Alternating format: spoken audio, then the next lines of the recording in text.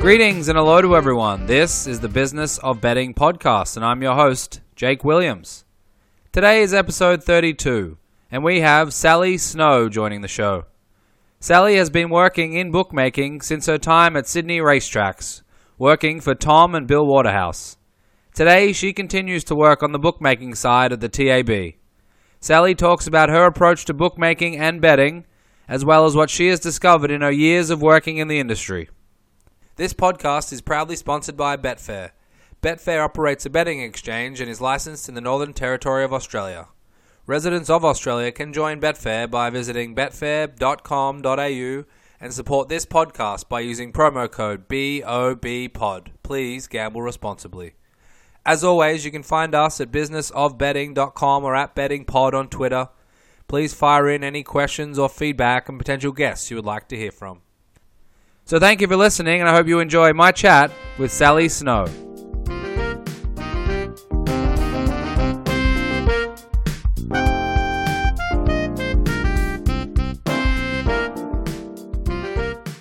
Today, I'm joined by Sally Snow. Sally, thank you very much for joining me. Thanks for having me, Jake. So Sally, let's get into your background a little bit. How did you get involved in, horse racing and betting? Did you start younger? Was it in your family? Did you develop it through your teenage years? Can you just take us through, your early days in betting? Yeah, sure. So my dad has always been involved in racing from a very young age. His father, my grandfather, was a bookmaker, and my dad is still a bookmaker. So you could definitely say it's in my blood. He introduced me back to the track just after I finished high school, and I started working as a bookmaker's clerk at the races part-time while I was at uni studying a business management degree. And unfortunately, looking back at it now, I wish I would have completed it, but at the time I was studying, as I said, working part-time at the track, and I was hooked pretty early on, and knew that was the path I wanted to take in my career. And I remember sitting in a business ethics lecture on a Wednesday, listening to my lecturer explain a really boring topic about ethics, around how it was unethical to steal pens from work in the workforce or something like that, and I just knew that was not where I needed to be, and I got up and left, and I never looked back. I actually started working at the track full time, and managed to make a career out of it. So you could definitely say I was hooked early on. My sisters were also clerks at the races, but I definitely took to the betting side of things more seriously. And after working for a bookie called David Baxter, I started working for Tom and Bill Waterhouse out at the races, and I did that for about 4 or 5 years. And that was when things kind of really changed for me in terms of my involvement in the industry and in betting, and how seriously I suppose I took it, and how much I wanted to be part of it. At the time, Tom and Bill were, holding more money on track than any other bookie, and it was just an extremely exhilarating feeling being out on course and taking bets and hedging bets and making a lot of decisions kind of on behalf of Tom and whatnot. But I learned a lot, and I knew that I wanted to make a career out of it early on. So I want to get to your time with Tom and Bill, but before that, as a young person who's involved in racing, whether it's your teenage years or as you get a little bit older, when your father's a bookmaker, do you think about things from a bookmaker's perspective, or are you out there wanting to bet? Because I guess myself and a lot of my friends, we went out to the track like most people and had no experience or involvement on the bookmaking side at all, so we wanted to go out there and have a bet. Do you do the opposite when you're heavily involved in the bookmaking side? No, I mean, more so now, yes, because I can see how hard it was or how hard it is to be a punter. But early doors, when I was out on track, punting was pretty much the only thing on my mind. I remember having a really a few bad experiences that taught me a lot of lessons on course. I remember, I think my dad was at a country meeting one day, and Longrow was having its last start at Randwick, and I managed to go out there, and I wasn't working. I was having a day out, and you know, I was kind of getting everyone's tips on the morning of that race meeting at Randwick, and you know, listening to my dad on the phone to, you know, a series of people that he was speaking to, and you know, he was just declaring this horse, said you couldn't possibly have a bet, but it'll just win. And I thought, well, if it just wins, it just wins. So I think I unloaded pretty much all of my life savings at the time when I was about 20 years old or something, and learned a very hard lesson when it got rolled.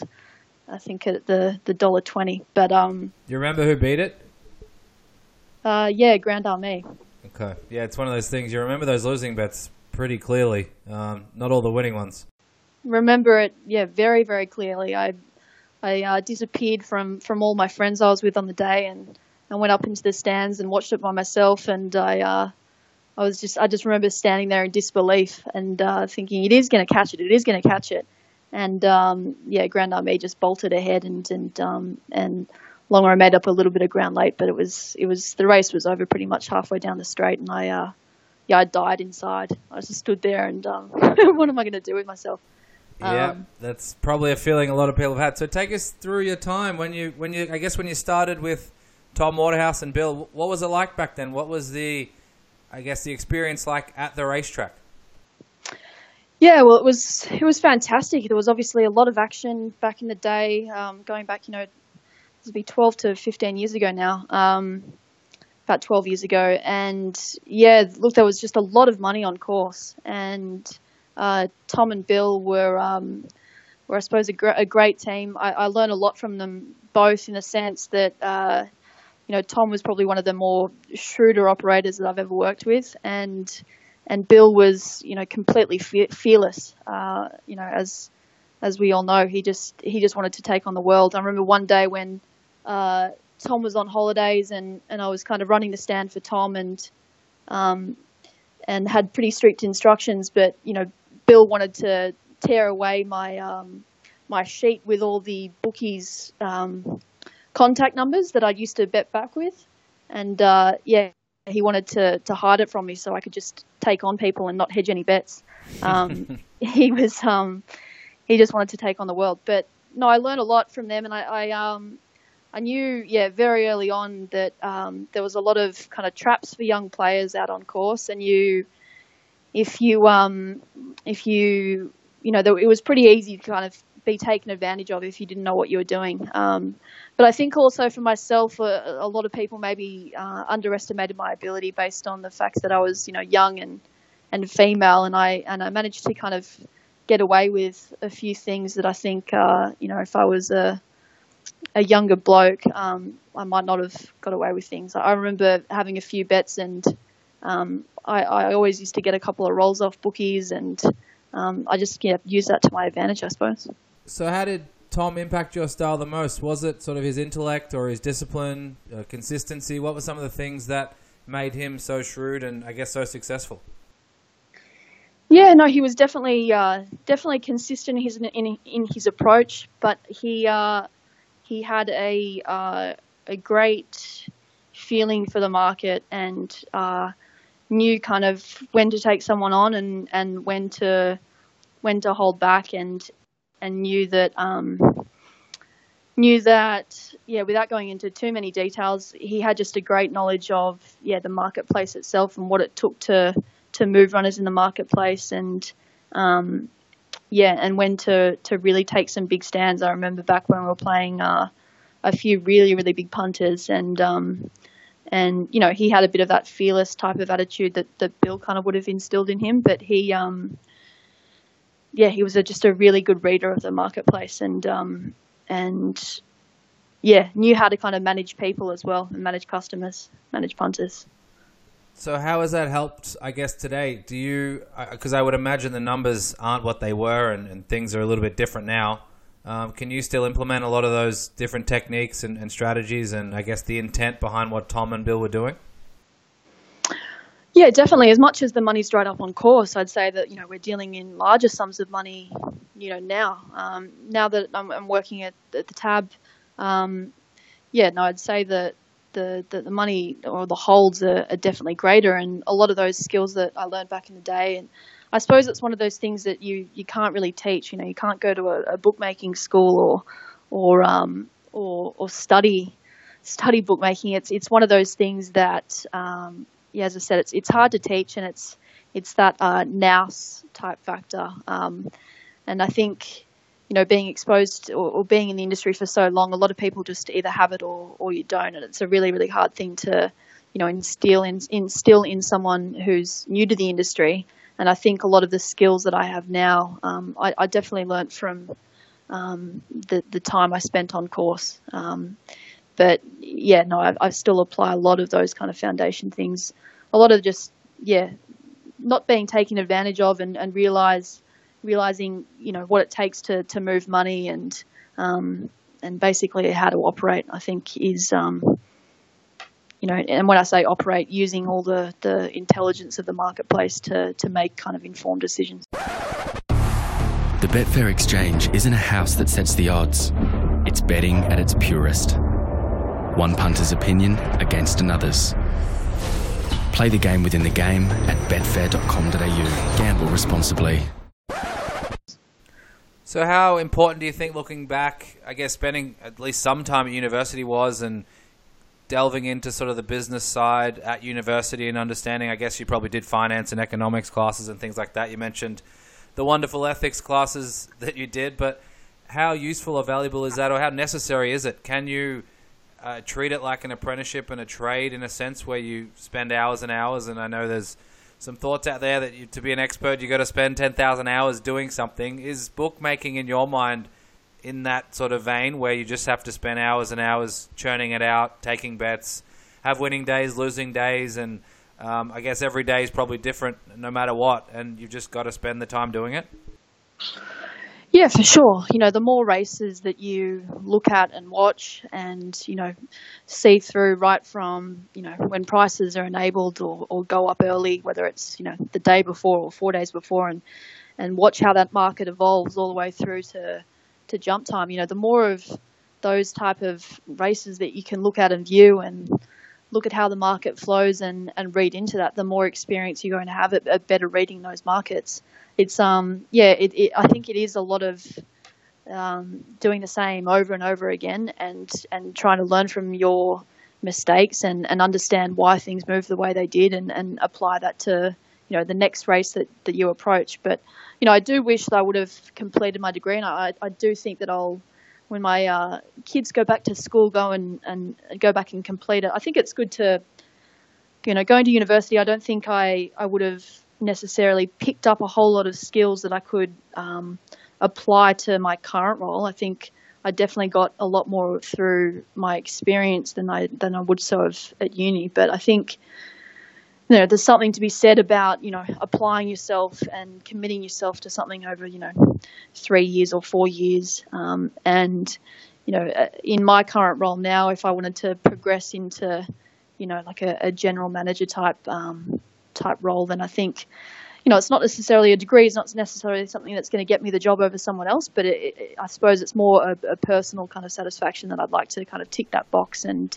say that I've done it and basically finish something that I started. But I do think that in terms of the skill set, I think I'd picked up more from, the time I've spent on course and the exposure that I've had, through Tabcorp, than, what I learnt at uni. Sure. So how do you approach bookmaking, and I guess what is your intent or strategy when it comes to bookmaking? Are you looking at it purely race by race, or are you thinking about it over a race day, maybe a Saturday meeting, or are you thinking even longer term, sort of a whole season or a whole carnival? Can you just give us an insight into your mindset? Yeah, sure. So I think consistency is definitely key, and I think you've got to treat every race completely separate. Obviously, there's certain strategies that we might apply to carnival periods, but from my individual perspective, doing the form for me was never really my thing. I was always surrounded by, people that were, really good at doing the form and put a lot of hours into it. So even kind of growing up, and then after, meeting my husband, who's a punter now, and then you take my father, for example, both of them, specialize in a certain state and spent a lot of hours doing the form. So I never really saw the importance in me going ahead and, spending hours doing it myself when I was able to, access a lot of good information based on people who were successful at it and produced a lot of good work out of it. So my approach to bookmaking is more, using information and market intelligence and literally applying that to each race completely separately, versus a longer term kind of strategy. I think if you apply yourself to a race to race and try and remain consistent, that's going to be better for you long term. Was there any exceptions, and maybe even sort of 10 years ago on track when you had these enormous punters that potentially, can put you out of business with a big day or a big week or a big month? Did you play them sort of person to person or man for man, for want of a better term, so you could, I guess, play a little cat and mouse and think about things a little bit differently? Or was it always simply about your book for that race and how you wanted to approach it, and you kept it ultra consistent? No, definitely. When it comes to customers, you've got to play the man or the woman.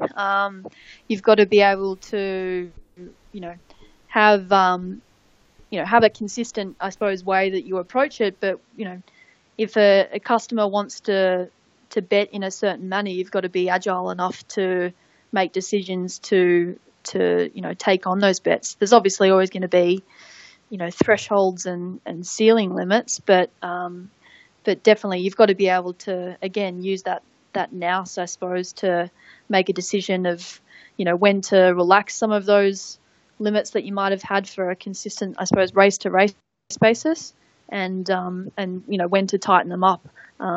So that definitely, you've got to be agile in your approach there when it comes to playing customers who throughout the day have different betting patterns. You mentioned that, market intelligence is really important. Maybe your most important strength wasn't doing the form, but it was sort of seeing the fluctuations and watching things and placing value on different, I guess, pieces of information. How do you go about doing that? Do you absorb absolutely everything? Are you on, social media? Are you getting information from the track? Are you speaking to people that are looking at horses? How does that actually play out? Because most people probably haven't been behind the counter at a bookmaker or understand necessarily. But from your perspective, and maybe you can't share everything or don't want to share everything, but what are some of the things that you can use to sort of put all the pieces together? Well, a lot of the information that I'm looking at is public information. So, whilst I might have, tools that are a little bit more advanced than someone would, out in the public, it pretty much all is there. I definitely think, market intelligence is the most, important factor in how I approach things. If you look at, the SP of a market, you'd say that's, it's the most pure, and you're going to have a big head start in the game if you can, try and figure out where a market is going to, SP.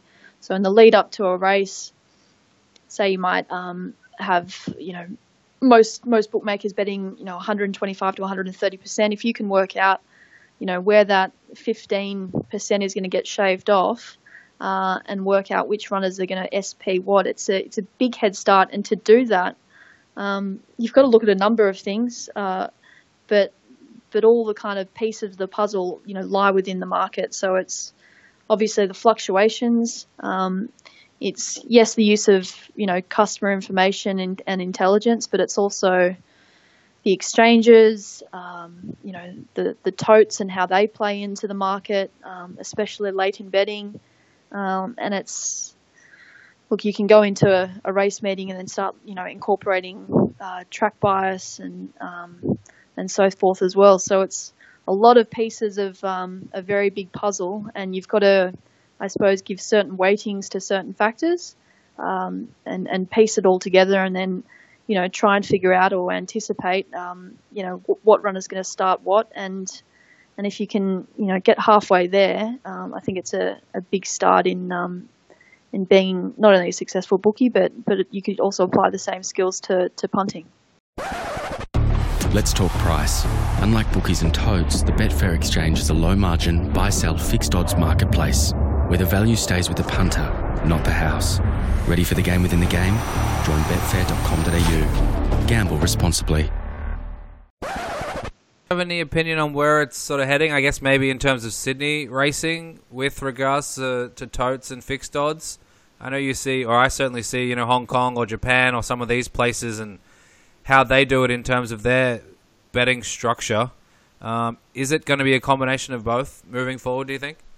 Yeah, I think that'll likely to be the case. I mean, there's a lot of talk at the moment about a global tote pool, which which could be on the horizon. I'm not entirely sure, but I think the future for bookmaking in New South Wales is, I think they'll likely always be the two. But in terms of corporate competition, I suppose I think there's going to be always a very strong competition, but I think there'll be less players, I think, in the marketplace with a few of the bigger entities merging. Obviously, Tabcorp and Tats have obviously merged just recently to create one of the biggest gambling and entertainment companies globally. So I think on the horizon that we might see that the market consolidate even further.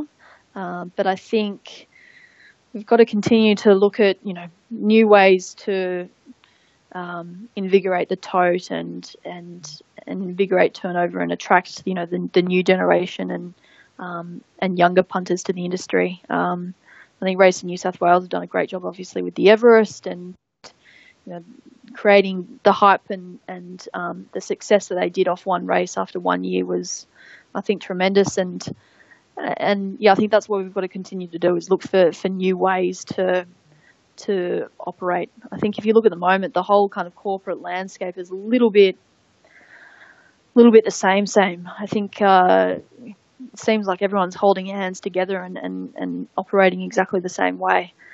So I suppose that's where my role's changed in the last couple of years, and rather than focusing on bookmaking and risk management, which, there's still obviously a very big element of that, but, we've employed a lot of quant traders and analysts to create modelling. So that's definitely not, I suppose, the biggest makeup of my role. I've got to think more about how we, take our brand into the future and how we kind of create new products and new ways for people to become engaged with the industry and engaged with thoroughbred racing in all states, not only in New South Wales. So, yeah, I don't know if I answered your question, but I think that's where it's all headed. No, that makes sense. And what about, you mentioned earlier you had a list of names of people that you would bet back with. What role do you think exchanges or an exchange could play moving forward? Is it just one of those things that it's more tailored to professionals and obviously professional horse racing traders that want to, trade on a lot of races and have a lot of volume? Or is there a further, I guess, component to not just totes and fixed odds betting, but we can have a vibrant exchange culture in horse racing? Yeah, I don't think, just firstly, like in terms of hedging and so forth, I think that was definitely a big part of like the on-course experience. I wouldn't say that, hedging bets and betting back is something that we see a lot of, nowadays. I think it's more about, managing the risk within rather than looking to hedge. But the exchanges themselves, I don't know if they've, taken off in the way in Australia that they did in the UK. I think just in the last couple of years, I think it's become a little bit weaker.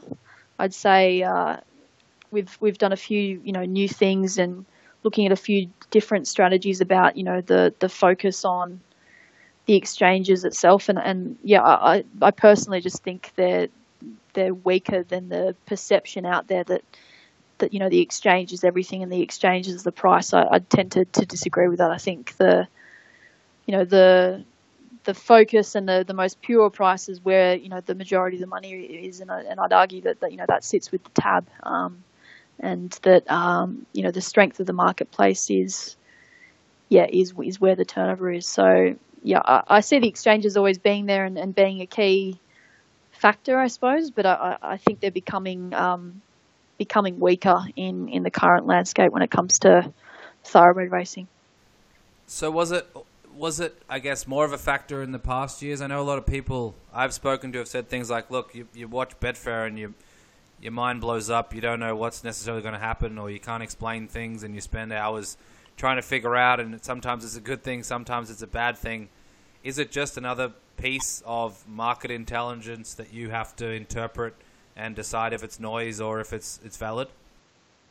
Yeah, there's a lot of professionals obviously that use the exchange, and because they use the exchange, I suppose that's where you've got to be wary of how the exchange works and how it can be manipulated, and how to read what might be a dummy and what might be a one goer.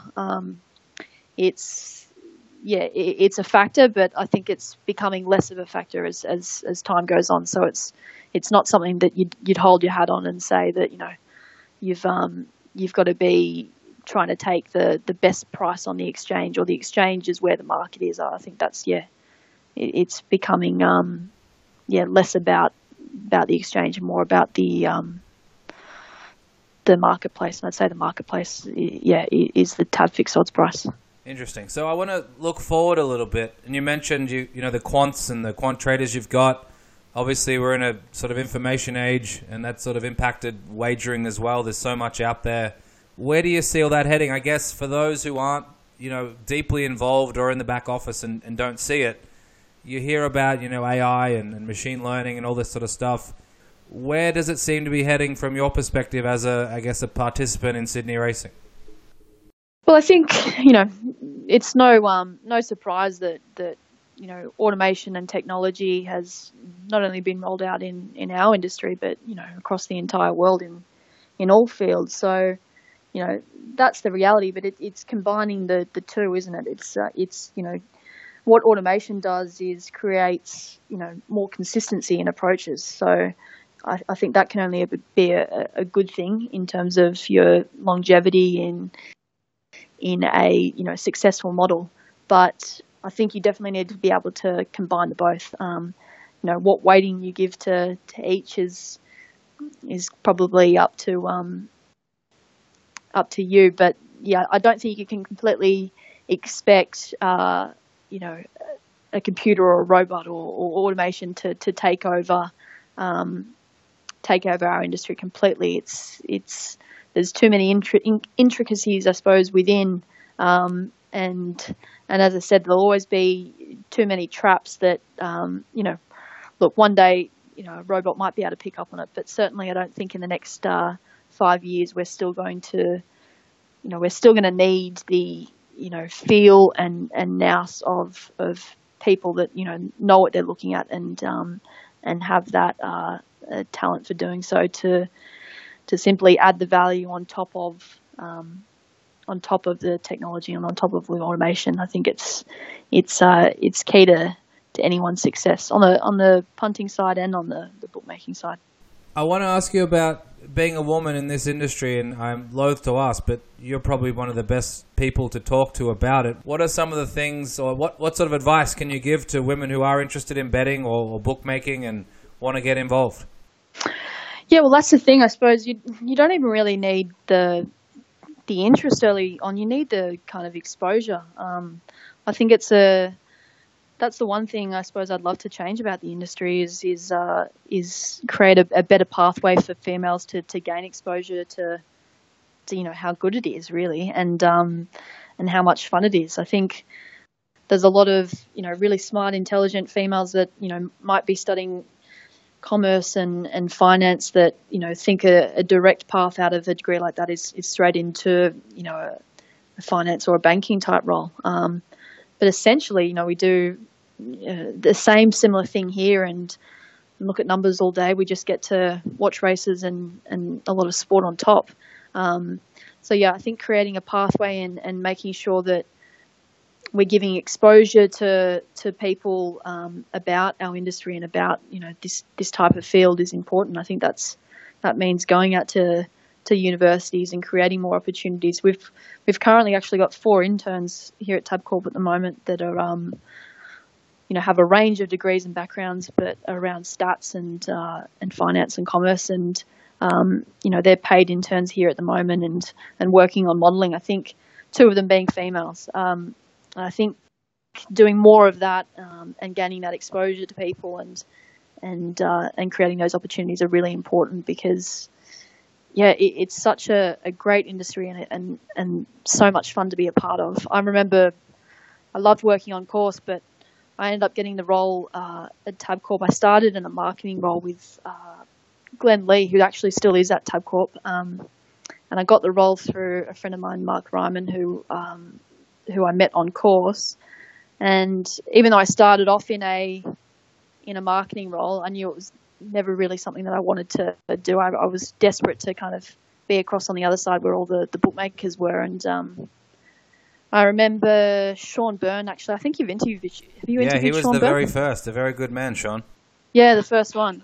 Yeah, top bloke. He gave me my, I suppose, first start when Luxbet first started off in 2008, and gave me my first opportunity to be exposed to that bookmaking side of things. And to be honest, my time spent on course, I was a clerk. I wasn't a bookie. I was learning a lot, but it wasn't until I kind of got that start from Sean and was sitting there kind of taking the bets myself and making decisions. It wasn't my money, but I certainly wrote it like it was, and I learned a lot from those people. So I think it's all about getting that first kind of foot in the door type scenario and getting that exposure. And I think a lot of females might think that they don't know enough. Typically females underestimate their abilities, but I think if you can kind of get that foot in the door and gain exposure through the people around you. And I was really lucky to have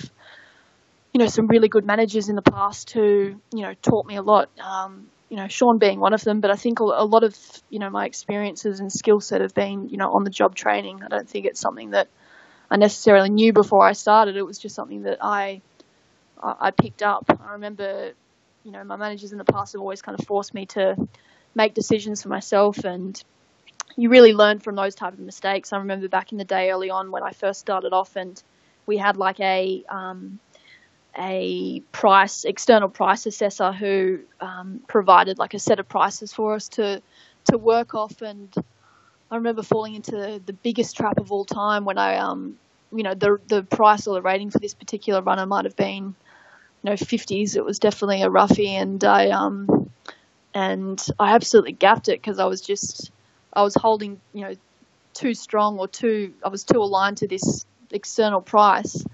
It was a Mark Kavanagh first starter, and I remember just absolutely gapping. It was like 20s into 4-1 or something like that, and definitely learnt the hard way that I needed to not hold on to a single point, and that's where I kind of picked up that I've got to use all those different pieces of information to make decisions and not just hold on to one. But I think just you pick all that stuff up by by learning and by trading and by watching races, and you never stop learning. I mean, I'm in a very different role now to what I was when I first started, and now I'm lucky enough to manage a larger team of thoroughbred traders who I'd definitely say that I learn a lot from.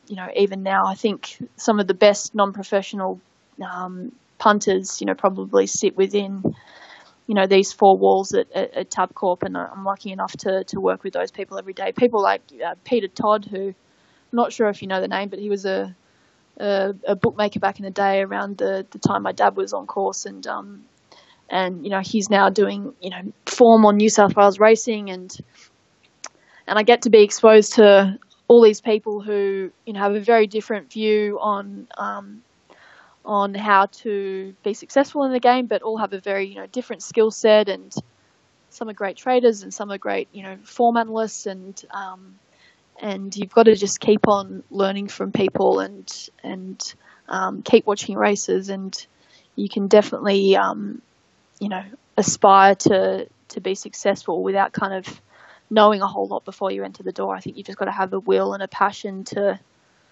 love what you do and apply yourself and keep learning, because I don't think there's one person in the game that would say that they have the keys to the kingdom. It's definitely a learning experience, and you've got to be agile enough to change up the way that you do things and evolve as a punter and as a bookmaker as time goes on, because it is changing at a rapid pace. It's a very good response. What about on the product side? And is it a myth that we need to start creating products for women or start thinking about that? Do you already do that? Do you think about if there's any concepts or approaches or bet types or whatever it might be that would be better suited, or is that just a naive myth that men think about? Yeah, I'd say that's a naive myth that men think about. What were you suggesting, that we, create like a pink website or something for girls and make it all kind of fluffy? And that's what us naive men would say. But a lot of people ask, or I ask them honestly, like what sort of percentage are male versus female? And sadly, the joking answer is all the female accounts are probably bowler accounts. And they ask similar questions: what can be done, or what should be done, or how can it be approached, and things like that from a female perspective. And I think it sounds like the overwhelming response is that education, just like anyone who may be active or involved or might want to get involved, you just got to start getting them involved and educating them on different things and building up their acumen, and then it'll take care of himself, whether it's male, female, Australian, English, American, Indian, whatever it is. It's irrelevant for the most part. Yeah, no, I think the worst thing you could do is try and, offer a different product suite to, a female audience to try and get them engaged in the sport.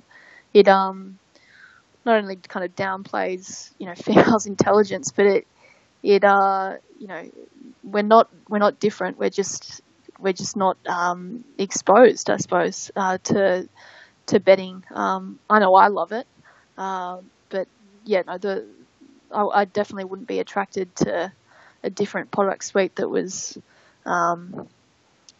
targeted at females. I think it's just an education and an exposure piece versus being treated any different to a normal customer. I think, that's where the stigma lies, I suppose, in men assuming that you need to do something different. There's a lot of intelligent women out there who I think, are successful at the game and have a lot of value to add. It's just, how do we breed that new generation and gain that exposure for them? And I think, doing so through, universities and it's a shame, because I think on course is not like it was, 10, 15 years ago when I started out and got that great pathway. But I think, there's definitely other ways rather than doing kind of targeted campaigns or targeted promotions. It's all about education and exposure and creating an environment where they know it's, that they can apply their skill set. So there's, not the age-old myth where people think that, bookies are all, 70 to 80-year-old men with bags around their shoulders. It's a sport where, females can enter it and be successful. Yeah, and it sounds like, based on what you've described, it is a dynamic and interesting job, for want of a better word. Passion, those type of things are important, and it can be something that can be improved. And obviously, from a punting perspective, there's a lot of... If you go to Flemington during the carnival, I'm sure it's the same in Randwick and Rosehill. It's not just men there. So from that education piece, converting, party goers, for want of a better term, to those interested in racing should be one of the main perspectives. I'm very grateful for your time, Sally. Before I let you go, I just wanted to... you're on Twitter, right? Can you give those who are interested in following you and what you're up to your Twitter address? I think it's as simple as at Sally Snow. maybe with an underscore, but I think it's at Sally Snow. There you go. I'll make sure there's a link to it, so if anyone is interested, they can give you a follow on Twitter and see what you're up to. Thank you very much, Sally. I really appreciate your time, and it's great to chat. Thanks, Jake. Residents of Australia can join Betfair by visiting betfair.com.au, and please support this podcast by using promo code BOBPOD. Gamble responsibly.